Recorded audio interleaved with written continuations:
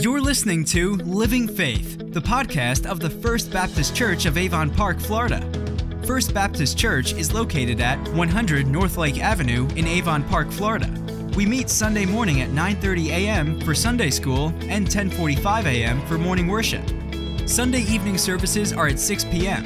On Wednesday, we meet at 6 p.m. for our weekly Bible study along with our immersive student and children's ministries. Find out more at www.fbcap.net or give us a call at 863-453-6681. You can email us at info@fbcap.net. We'd love to connect with you soon. This is part of our current Sunday morning sermon series, Look and Live, Life and Light in the Gospel of John.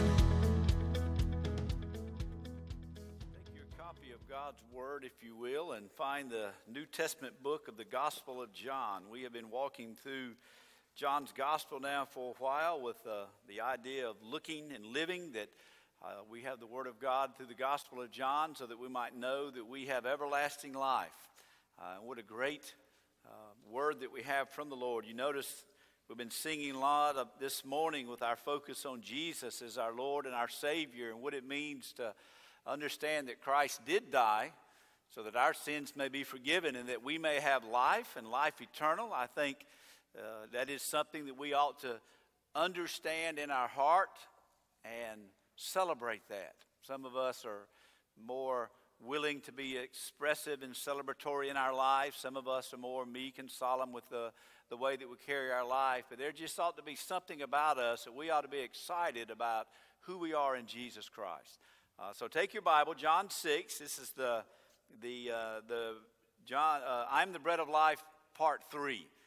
We've been in John 6 for a while, and as the Holy Spirit roots us around in there for a while, we may be in there for a while. John chapter 6, I'm going to back up and read verse 35. We're going to focus this morning verses 41 through the end of the chapter. And so as we look at John chapter 6 and verse 35 and following, I want us to think about this. So great a salvation. How great our salvation is. I think John 6 gives us a great way to look at that salvation this is kind of what I did this week. Just step back and look at the greatness of what God has done and is doing that makes our salvation so great. Sometimes I think we look at our salvation and we're kind of looking at it so up close and real and personal, which it is. But I think sometimes we just need to step back, and as we sing songs about the gospel, as we read the word about the gospel, as we just live the gospel life, that ought to be just the most exciting thing that we can do as believers, because our salvation is great. And what God has done through Jesus Christ and the Holy Spirit and allowed us to see and to call upon His name in salvation, that is something that ought to just be very exciting.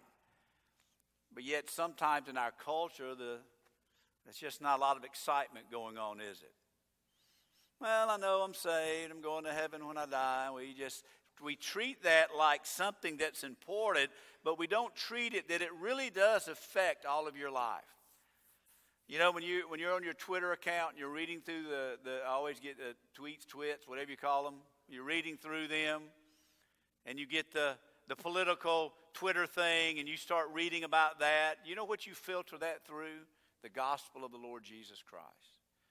When you're watching the news and there's another terrorist attack, and you think, and we begin to process that. What does this look like? We process it through the gospel of Jesus Christ, that there is a God that still rules and reigns on His throne, and that man is depraved and sinful, and there's nothing we can do in and of ourselves apart from the saving message of the Lord Jesus Christ, a message that we need to believe, and a message that we need to share and to live out, and a message that must be received, a message that we plead with people to call upon the name of the Lord and be saved. All of life kind of wraps up in the gospel. And we're here to believe the gospel and to live that gospel out. But I think theologically, I think from a standpoint of our salvation, I think we think of our salvation as something we did a long time ago at a children's event or vacation Bible school, or maybe we came to know Christ as an adult and it's just an event we put on the calendar and we think about every now and then. But when we think about our salvation, we once were dead in our trespasses and sin, and now we're alive. And that is all of life should be about who we are in the Lord Jesus Christ. That should be the most important aspect of our total being. But it just seems that for so many of us within the confines of His church, it's just something that we do. So let's look at John chapter 6. I'm not a big sermon title guy, but I did think about this. You'll see that as we get to it. We're either grumbling about it, the gospel, or we're either glorifying in it. I don't think there's a middle road there. We either clearly understand the gospel of the Lord Jesus Christ and we have accepted that and we are redeemed and we are living that life out, or we are sitting there and we are grumbling about different aspects of the gospel. We can't do both. If you've truly been born again, your life will truly be different. John 6. I'm going to focus on 41, but I want us to back up to verse 35. John 6:35. I'm going to read all the way to verse 71. So you take your Bible, you follow with me. John 6:35. I'm going to go all the way through 71.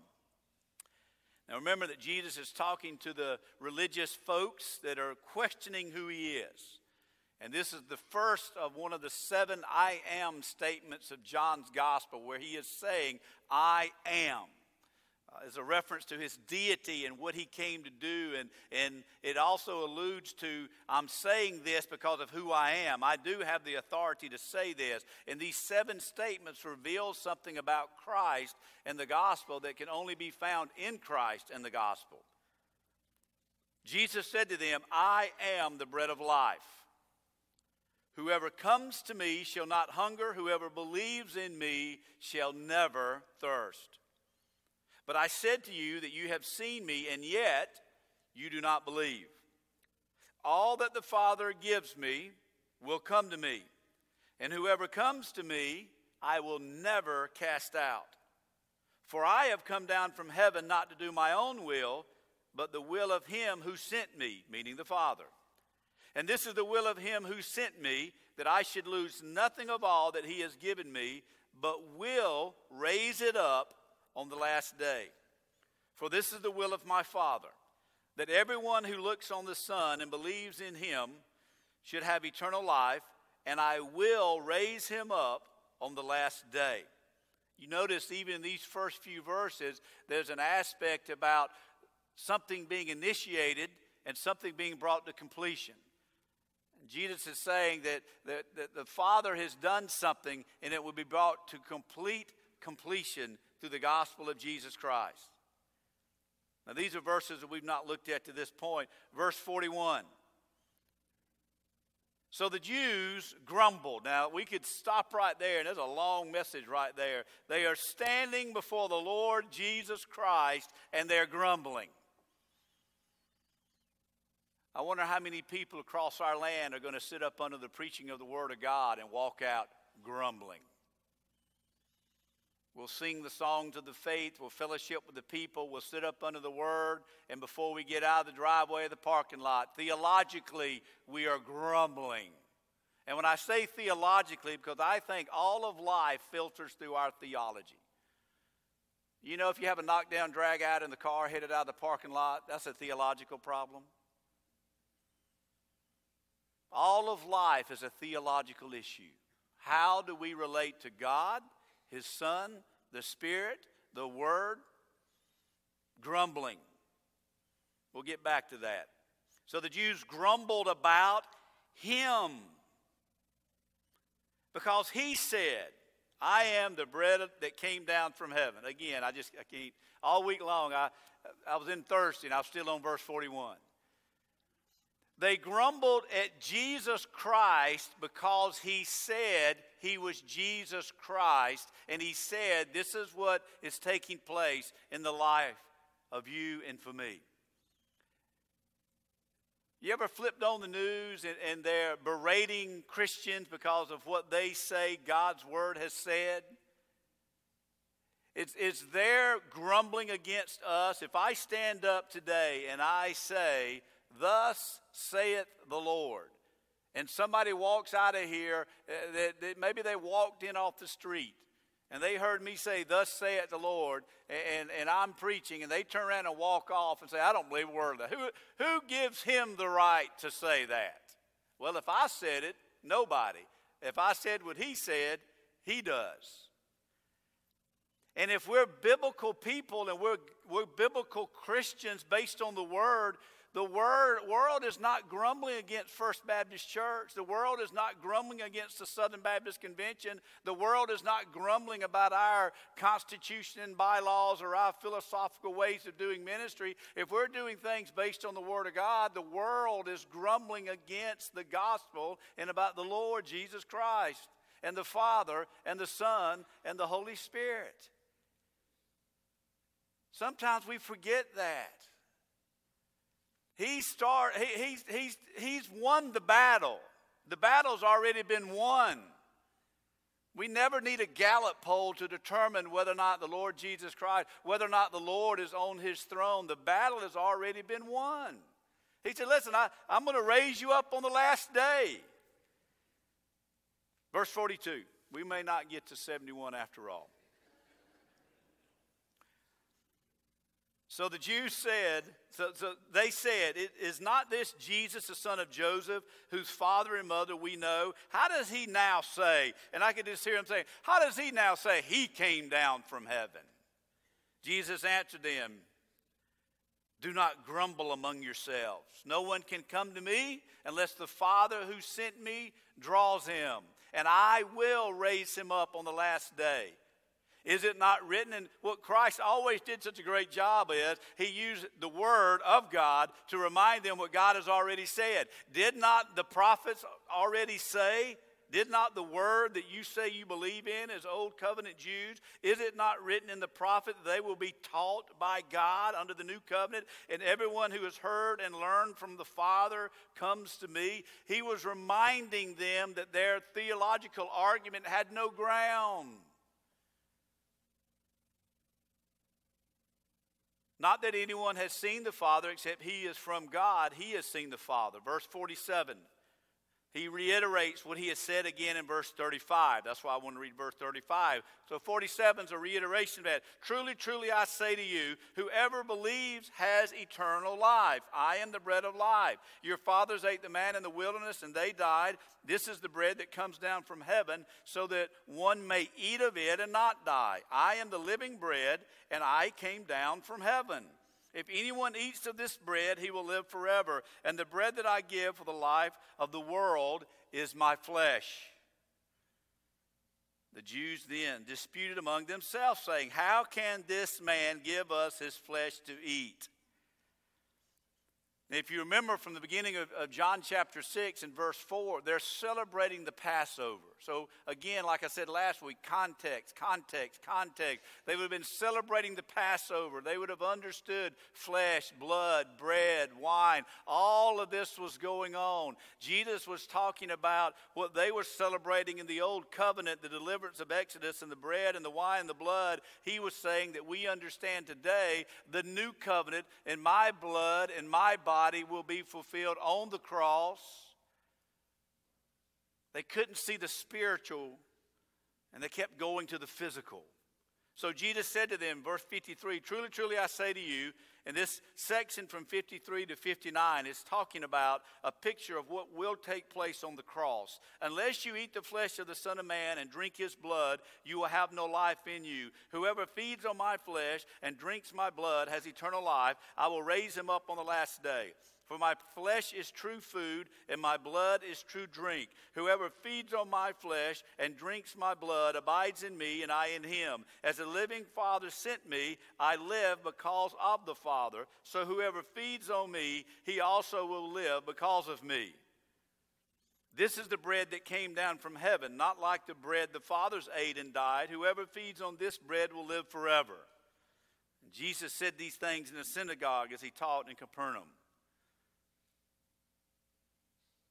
And if we go to verse 60, it becomes quite clear. When many of the disciples heard it, they said, "This is a hard saying. Who can listen to it?" What is he talking about? But Jesus, knowing in himself that his disciples were grumbling about this, said to them, "Do you take offense at this? Then what if you were to see the Son of Man ascending to where he was before? It is the Spirit who gives life. The flesh is no help at all. The words that I have spoken to you are spirit and life. But there are some of you who do not believe." For Jesus knew from the beginning those who did not believe and who it was who would betray him. And he said, "This is why I told you that no one can come to me unless it is granted by the Father." After this, many of his disciples turned back and no longer walked with him. So Jesus said to the 12, "Did you want to go away as well?" And Simon Peter answered him, "Lord, to whom shall we go? You have the words of eternal life. And we have believed and come to know that you are the Holy One of God." Jesus answered them, "Did I not choose the 12? And yet one of you is a devil." He spoke of Judas, the son of Simon Iscariot, for he, one of the 12, was going to betray him. Let's bow in prayer.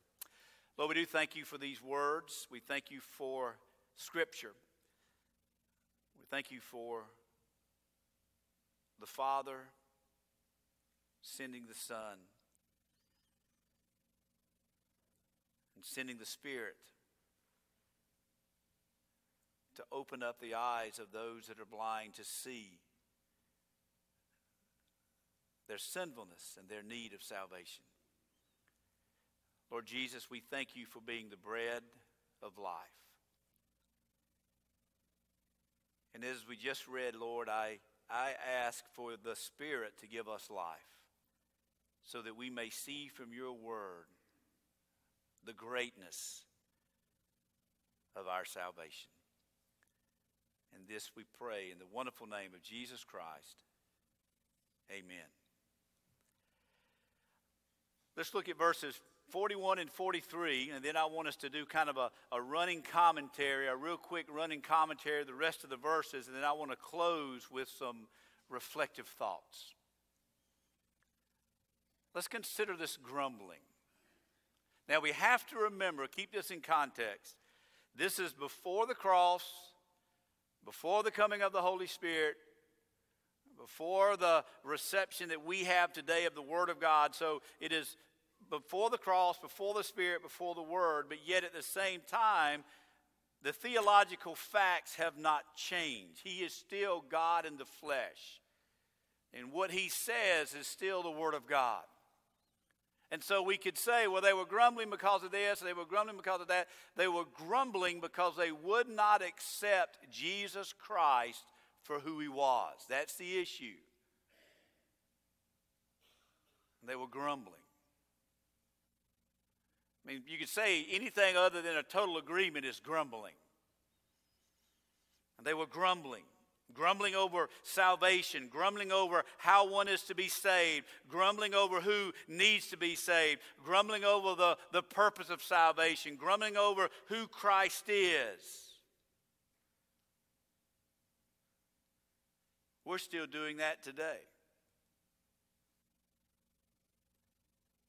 You want to get the world grumbling? You want to get the workplace? Here's your homework. Write this down. Homework number 1. How to get my coworkers grumbling. Go in there Monday morning and start talking about sin, God's holiness, the fallenness of mankind, and the only way that we can know that we know is through the forgiveness of our wretched sin and the holiness and righteousness of God. Now, if you're talking to a believer, they're never going to grumble. It's kind of like witness to a believer. Have you ever witnessed to a believer? I've witnessed to believers, and they think it's the greatest thing in the world when you start witnessing to a believer. When you start witnessing to an unbeliever, those are the ones that get mad. You want to know where somebody stands theologically? Start talking about the things of Scripture. You'll hit the right and you'll either have grumbling or glorifying. So this is what we say, and I'm not saying don't do this in the workplace, because I'm a guy that believes ethically you're supposed to live like you're supposed to live. If you can't talk, if your job says you can't do this, and I think ethically you don't need to do that. So I'm not saying go in there and everybody get fired and then come line up here Monday because you got fired because I told you to. The point is this. The Word of God always causes grumbling. Jesus was the Word of God. We have the Word of God. You know how many times as a pastor, this is sad, this will blow your mind. You know how many times in a pastor preaching 20-something plus years that I have literally had people tell me, grumbling. I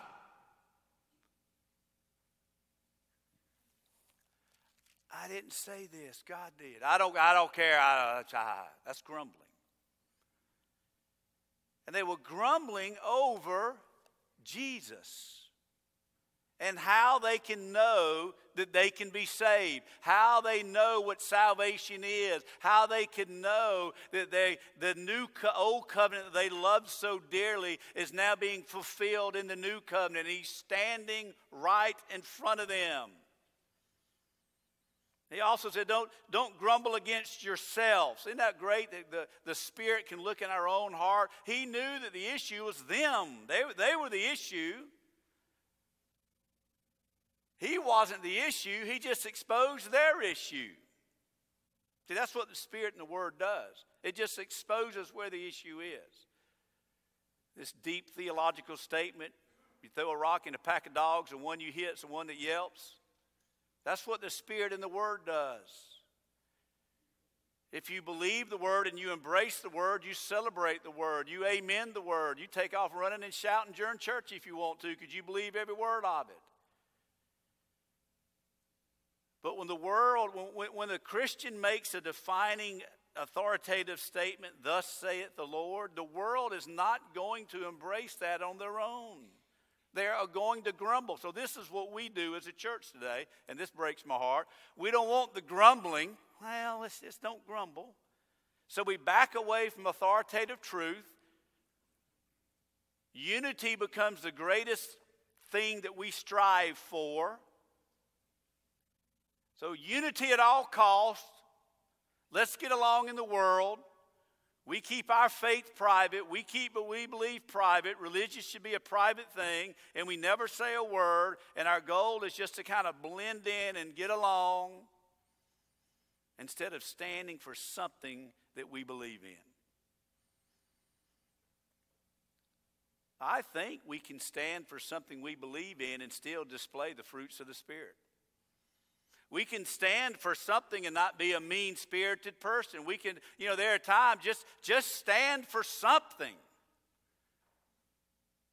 They were grumbling against Jesus. Now, I don't want them to grumble against John. I don't want them to grumble against the church. I don't want to be a cause of stumbling and grumbling. But I want to live my life and proclaim the gospel in such a way that their argument is not with me, it is with the Lord. But they were just grumbling. I made two thoughts here. Two types of grumbling. One is just that lost grumbling. That front-end grumbling, I'm calling it. It's just that idea, you're not Jesus. You're not who you say that you are. It's the world that says, who are you to say you're the only way to the Father? Who are you to say that you're the fulfillment of the Old Testament covenant? That is just a straight denial on the gospel of Jesus Christ. It's the world that we live in, that there are many roads to God, and there are a lot of isms out there, and a lot of faith, and a lot of religious ideas and understanding. understanding. But Jesus said in John 14:6, I'm the way, the truth, and the life. That's another I am statement. No one comes to the Father except through me. And they were grumbling that Jesus Christ is the way. The world's still grumbling about that. I think if we as a church really loved and believed who Jesus was, I think there would be less grumbling. I think they would see a true salvific witness in our life. We wouldn't just be telling people that Jesus is the only way. They would see it from the way that we lived our life. So this Jesus is the only way grumbling. Christianity is the only way grumbling. They doubted who Jesus was. They looked at Jesus and said, well, wait a minute, you're the Joseph's son. The false religions of today even admit Jesus was a real person. They're doing the same thing. You're Joseph's son. Jesus says, yeah, I am, but I'm also my Father's son.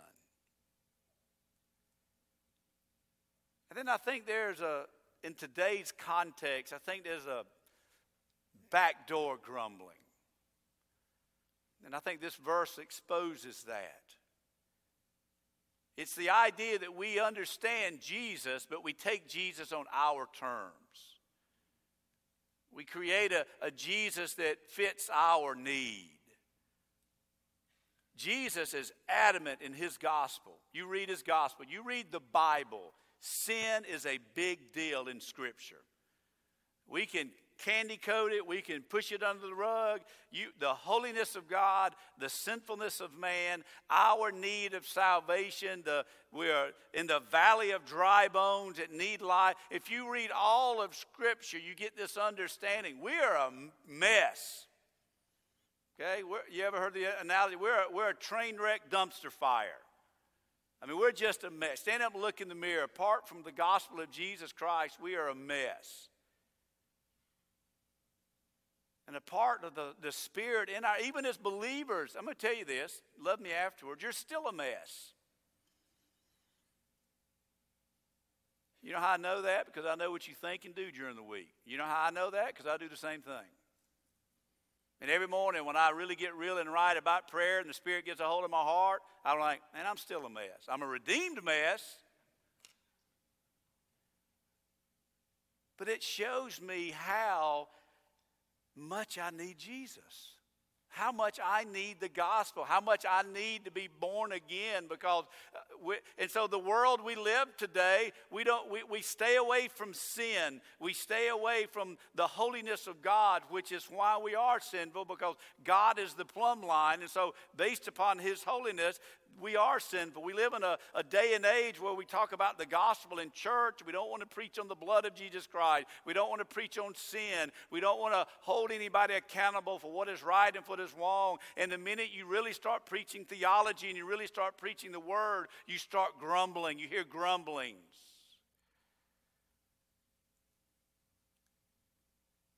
I'm all about self-esteem, and I want you to feel good about yourself. As long as you feel good about yourself as you look through the lens of Jesus Christ.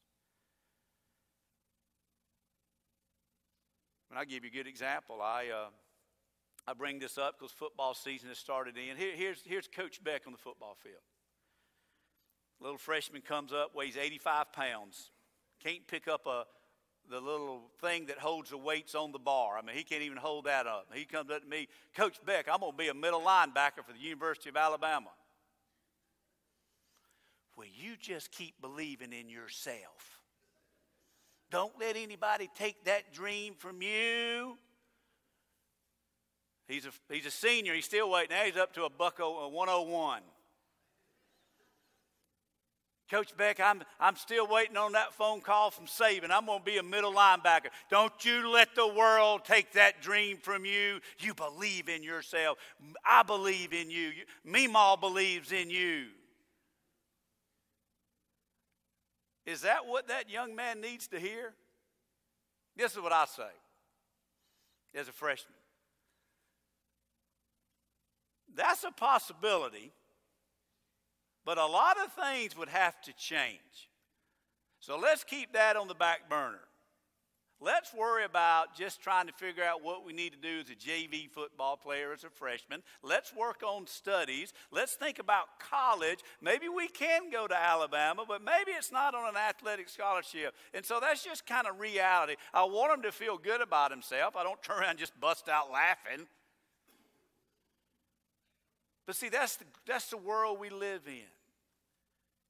We want to come in, and I know we don't have time for this.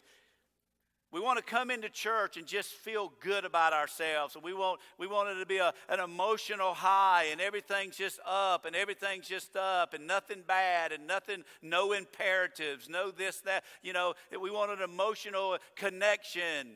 Don't preach sin. Don't preach on depravity. Don't preach you need to come to Christ. Don't believe. And that's what we're after. Just get out of bed, pull on your clothes, and believe in yourself, and you can do something. Yes, as I follow the Lord Jesus Christ. It's not about what I want and my dreams and don't take that away from me. It's about what He's done for me and how grateful I am that He has done it. It's sad to say that in our churches today and the land that we live in, there's this grumbling over the gospel and over the word and over what truth is. The danger of feel-good preaching. While there may be some truth to it, there's no awe and fear and reverence of God. That doesn't mean that we're angry people, but I think we need to be biblical people. We need to understand that there's a lot of grumbling out there. There will always be a lot of grumbling out there. God will take care of the grumbling. We just need to take care of what He's given us to take care of. Notice this text. Here's a quick overview. Look at verse 44. There's Jesus is saying, okay, they're grumbling. Okay, they're grumbling about who He is as the bread of life. He has yet to go to the cross. This helps understand it. He has not gone to the cross yet, but He's painting a picture of what salvation is all about. I'm going to go to the cross and die on the cross, be raised again on the third day. I'm going to go to the right hand of the Father. The Spirit is going to come down. I'm going to give you my word. So there's an already happening. Christ is there, but there's a not yet. We see a great picture of salvation right here. They don't believe, they are grumbling. Notice what Christ says. Look at verse 44. No one can come to me unless the Father who sent me draws him. And I will raise him up on the last day. Well, you want to talk about a snapshot of salvation. God in heaven, Jesus said, the Father. Now, you got to promise me that you'll come back. You don't have to show us your hand. Tonight, I want us to look at Scripture, the Trinity and salvation. Okay? I've done this a couple of times, and y'all disappointed me greatly. But I say, I will not preach through this morning. I'd love to. For the time's sake, if you'll come back tonight, and y'all go, and then you don't show up. But anyway, come back tonight. I'm not going to beg. Stop grumbling at 6 and come to church, okay? The Trinity and salvation. So here's Jesus. I've already said I'm here to do the Father's will. I didn't just show up on my own. John said, I am here to do the Father's will. The Father's will is redemption. And He looks at them and says, you're not going to get it until the Father opens your eyes to it.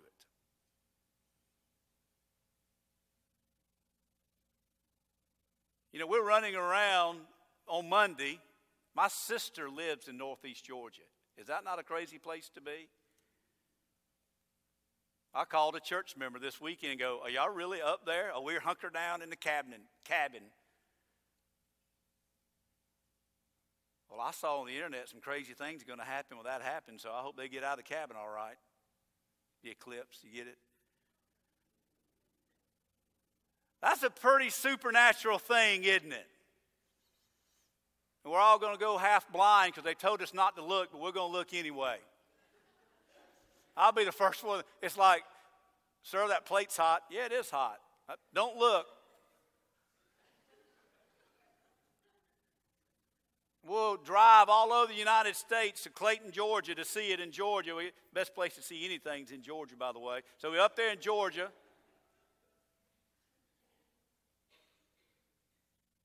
And we know that there's a supernatural, sovereign God that does things we just cannot understand. And we don't question it. Jesus Christ himself said this: "No one can come to the Father who sent me. No one can come to me unless the Father who sent me draws him." Now, I love that word draw. This is not drag. This is not me having to go grocery shopping on Saturday to Walmart. This is not a carrot. A commentator said this is not a carrot in front of the nose of the horse and they don't know where he's going until you get him in the stable.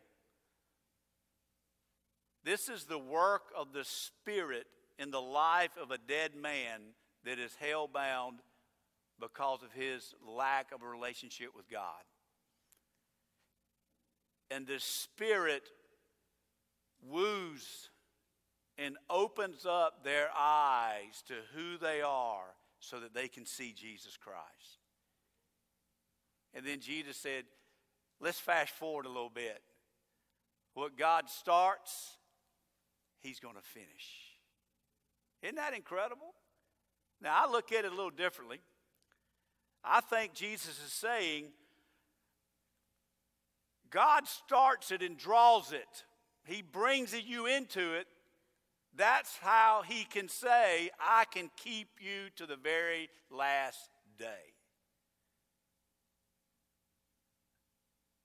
I'm going to come back to that in a sense. So, it's an aha moment. Every one of you had that moment. If you're a believer of the Lord Jesus Christ, you had that draw moment. That drawing of God, that wooing of God through the Spirit. My aha moment was sitting up in the balcony. That's why I try to take it easy on the balcony, people. I got saved in the balcony. Rehoboth Baptist Church in Tucker, Georgia. Been in church my whole life. Almost cut my finger off at RAs. I was bona fide a RA guy. Waylon, that's why I love Waylon bringing his pocket knife to church. I used to bring my pocket knife to church, and I cut my finger almost off in RAs. I remember RA teacher looking at me, and he just went, oh, Lord, have mercy. What did you do? I'm like, well, all I knew then was that you could put glue on an RA pledge and glue it on the back of a wood, and I knew that God was God and that Jesus loved me, and there was an ark, and I just knew the big pictures of the gospel. That's all I knew. And sitting up in the balcony at a youth revival after being up all night long trying to stay awake, the preacher started preaching. That moment I was born again. That moment I realized I'm a sinner. I need to be saved. Christ died for my sin. Today is the day of my salvation. I didn't get saved walking that aisle. I didn't get saved talking to that preacher. I didn't get saved when I got back home and got baptized. I didn't get saved at his office. I didn't get saved praying a prayer. I got saved the minute my eyes were opened up in that balcony. I realized all that sin I've been hearing about, that's me. All that grace I've been hearing about is for me.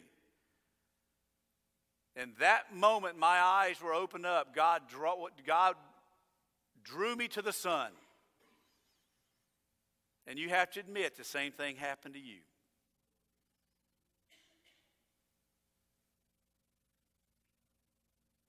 Verses 47 through 51. He reiterates, and I shared it. He's reiterated what he has said. He says, with the Father's drawing, and I will raise up. You cannot come to Christ unless the Father's done his work.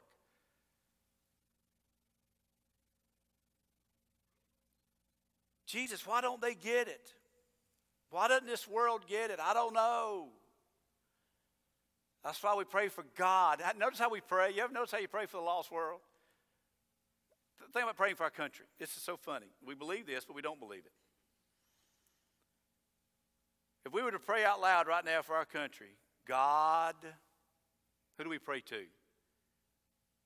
God, change their heart.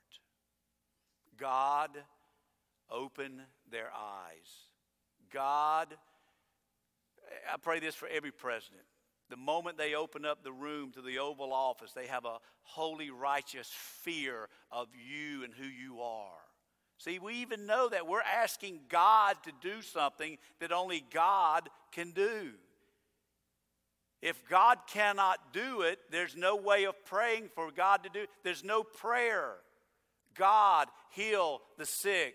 God, comfort the needy. God, grow your church. God, create in me a clean vessel. We know this. Everything we do in our life, we do it focused on God. And if everything we do in our life is not focused on God, well, what can God do for us? The answer is nothing.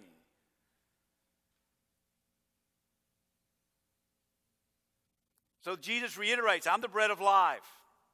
If you eat of this, you may not die. We have the bread of life. If you take, Jesus is saying, I am the bread of life. Take and eat. There's completeness there. There's satisfaction there. We never hunger or thirst again. Why? He came down from the Father. We see the Father. We see the Son. We see the Holy Spirit. The same God that created the heavens and the earth and allows a perfect lunar eclipse one every so many years is the same God that created everything that we see. And there's complete balance and unity between God the Father, God the Son, and God the Holy Spirit. And they're all working together in this wonderful process of salvation and sanctification and justification and glorification.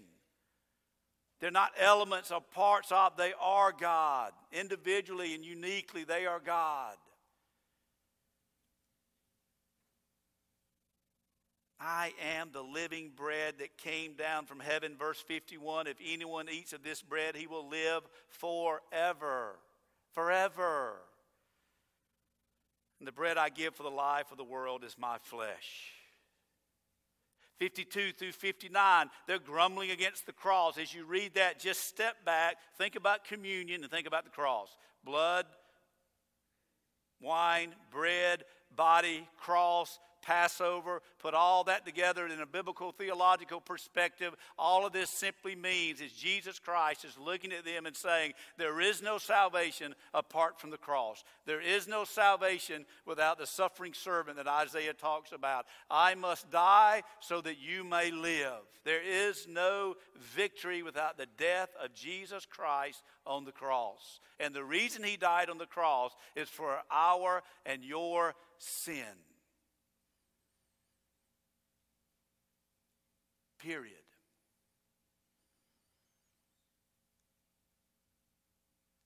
Then he goes on to say, in verses 60 and 71, after the cross,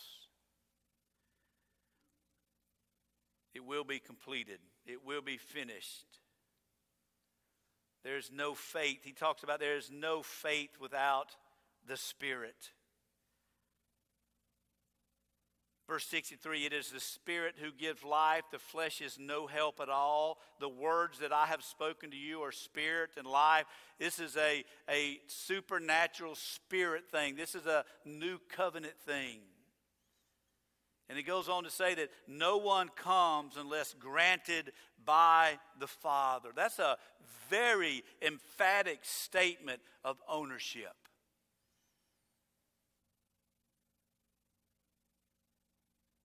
Every aspect of salvation from the beginning of time was planned out. As hard as that is for us to even put our mind around it.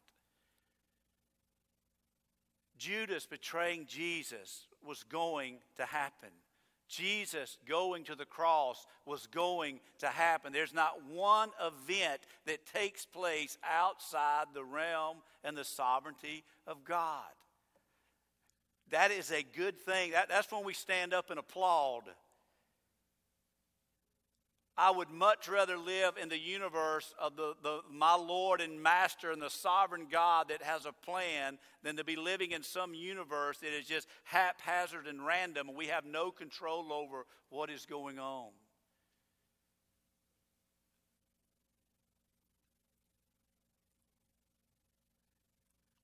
I love the way this says it. This is witnessing right here. This is what happens in witnessing. This is what happens Sunday morning in churches too, by the way. And he said, this is why I told you that no one can come to me unless it is granted by the Father. He had said that it's Spirit who gives life. The flesh is no help. The words that I've spoken to you are spirit and life. There are some of you who do not believe. Jesus knew from the beginning who they were. This is why I told you that no one comes to me unless it's granted by the Father. Verse 66, after this, many of his disciples turned back and no longer walked with him. Is that not a picture of our world today? Jesus was looking straight at them and said, listen, this isn't a flesh thing. You're not going to get this on your own. This is a spirit thing. This is a God thing. And unless the Father grants it, you're never going to pick this thing up. You need to, I don't believe that. We're out of here. I have literally had people sit up under the preaching, and it's not my preaching. I have literally had people sit up under the preaching of my word, and on a Sunday morning decided they were walking out of that door never to come back to hear a word I said because they did not like what I said about the word of God. Now, at first that bothered me. Then I said, you know what? They did the same thing to Jesus. I'm not Jesus. They just turned around and walked off. Now, Peter got it. The best he could without the Spirit, he got it. Oh, Peter. You want to go too, Peter? Where am I going to go? You've got the words of eternal life. Well, then come on, let's go. Jesus says, I am the bread of life. If you want to come to me, you need to repent of your sin, acknowledge you need your sins forgiven, and that your sin is the problem. And you call upon a holy, righteous, sovereign God to save you and to open your eyes to the truth. Well, if you're even calling out, your eyes are already open. You come to Christ, and you'll understand what the bread of life is. That's all he's saying in John 6. I had an aha moment. I'm going to close with this week. I think John 6 has become my new favorite chapter in the Bible. And people say, you know, it's funny, a lot of times people come up to the preacher. I do the same thing. I go somewhere, here's my preacher. Good word, preacher. Man, that's good. Especially now as a preacher, man. I love to hear a good sermon. I always go up to somebody and go, I'll give you credit, but I'm not using that's pretty good stuff. Can you imagine, and I'm not saying you don't do this, if I spend 10 to 15 hours a week on a sermon, which I probably do in some form or fashion, and let's just say that I have spent 30 to 45 hours studying John 6.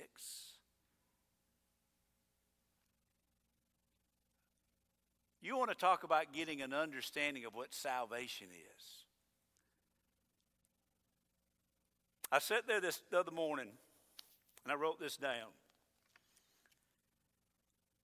I looked at it from a completely different scenario than I've ever looked at my salvation before.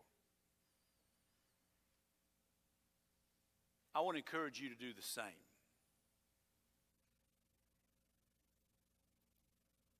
I started from the end and worked my way back, according to John 6.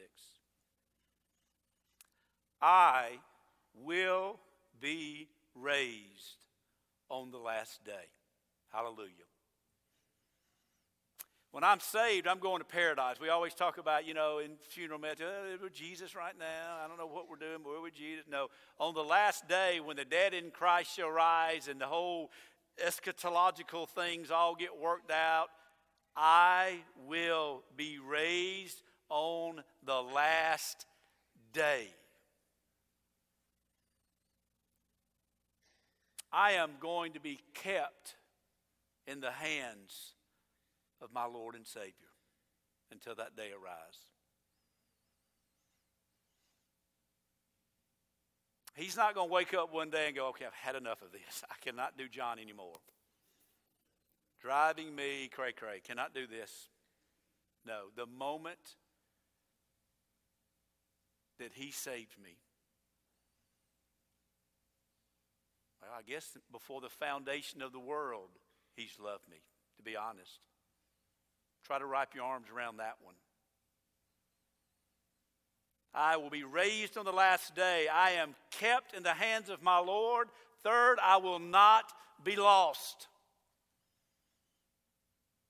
I'll be with Him. I considered, looking at the end of John 6, I did consider,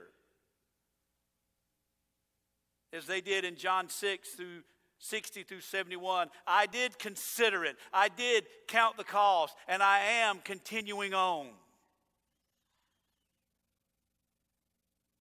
And because I did consider, because I counted the cost, because I continued on, I will not be lost. I will be kept in the hands of my Lord. I will be raised at that last day. I will be raised on that last day. I will be kept in the hands of my Lord. I will not be lost. I have counted the cost. I will continue on because I have been redeemed by Jesus Christ. What can wash away my sin? Nothing but the blood of Jesus Christ. Then I cross into the supernatural. That's me. I tell people, man, I know, hey, I'm going to be raised up on the last day. I know this. I'm in the hands of the Lord. I will not be lost. I got up out of my seat and I counted and I considered and I walked that aisle and I came to Christ and I am continuing on.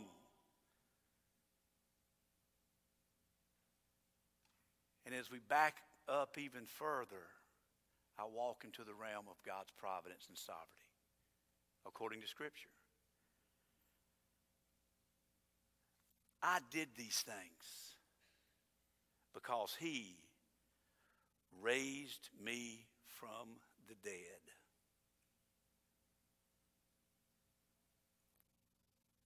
He opened my eyes that I could even see who Christ was. See, I rejoice in what I've done, and I know, John 16, you got to come to Christ. You got to believe in Christ. You got to continue on in Christ. Count the cost. Live it out. You're going to be raised again. Once saved, always saved. I rejoice in that. I'm excited about that. I've been redeemed by Christ. I believed. I came. I looked. But I cross over into His realm. I was raised from the dead. And I became a new creation. I think sometimes we get this mixed up. It's not like, and I don't want to make light of death, but it's not like come up out of your seat and come and get saved. What if I die of a heart attack before I get down to the front? A good Baptist would say we need to do the altar call in the back. I believe, and think through this, I believe the second that boom, is when I was saved. I believe with all of my heart, when my eyes were opened up, I believed, I came, yes, there was something I did. I came to Christ, but I was raised from the dead. Secondly, we're going backwards now. We're not secondly, we're going backwards. I'm rejoicing in who I am. I was raised from the dead. It was granted by the Father. See, that's what makes Christianity Christianity. It's not just a Finding Waldo, a hodgepodge of we're believers and we're just all mixed in and we're all just clueless people and we're under the umbrella of salvation in the church. No, by name. By individual heart and name, I believe Jesus Christ died on the cross for John Beck's sin. We sing about it, a Southern gospel song. He was on the cross, I was on his mind. I believe that without a shadow of a doubt. You want to have an assurance of your salvation, know that it was granted by the Father. I was drawn by the Spirit. It was given to Jesus by the Father. Again, Mary, you're going to bear a son. His name will be Jesus. And I'm giving you Mary, Jesus, And he's going to be born in a manger, and he's going to live a perfect life. And Jesus, as God in the flesh, is going to be given. He has been given the task of redemption. I believe with all of my heart, and what Scripture teaches, he was given us at that point, given that role to seek and to save that which was lost and to give life more abundantly. I don't think it's a generic throwing out there. I believe it is a personal thing that Christ has done for us individually. If I'm going to rejoice of what I have at the end individually, why can I not rejoice in what he has given us individually at the beginning? What that was.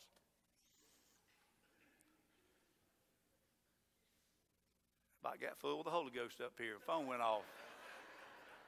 That's just confirmation right there, people.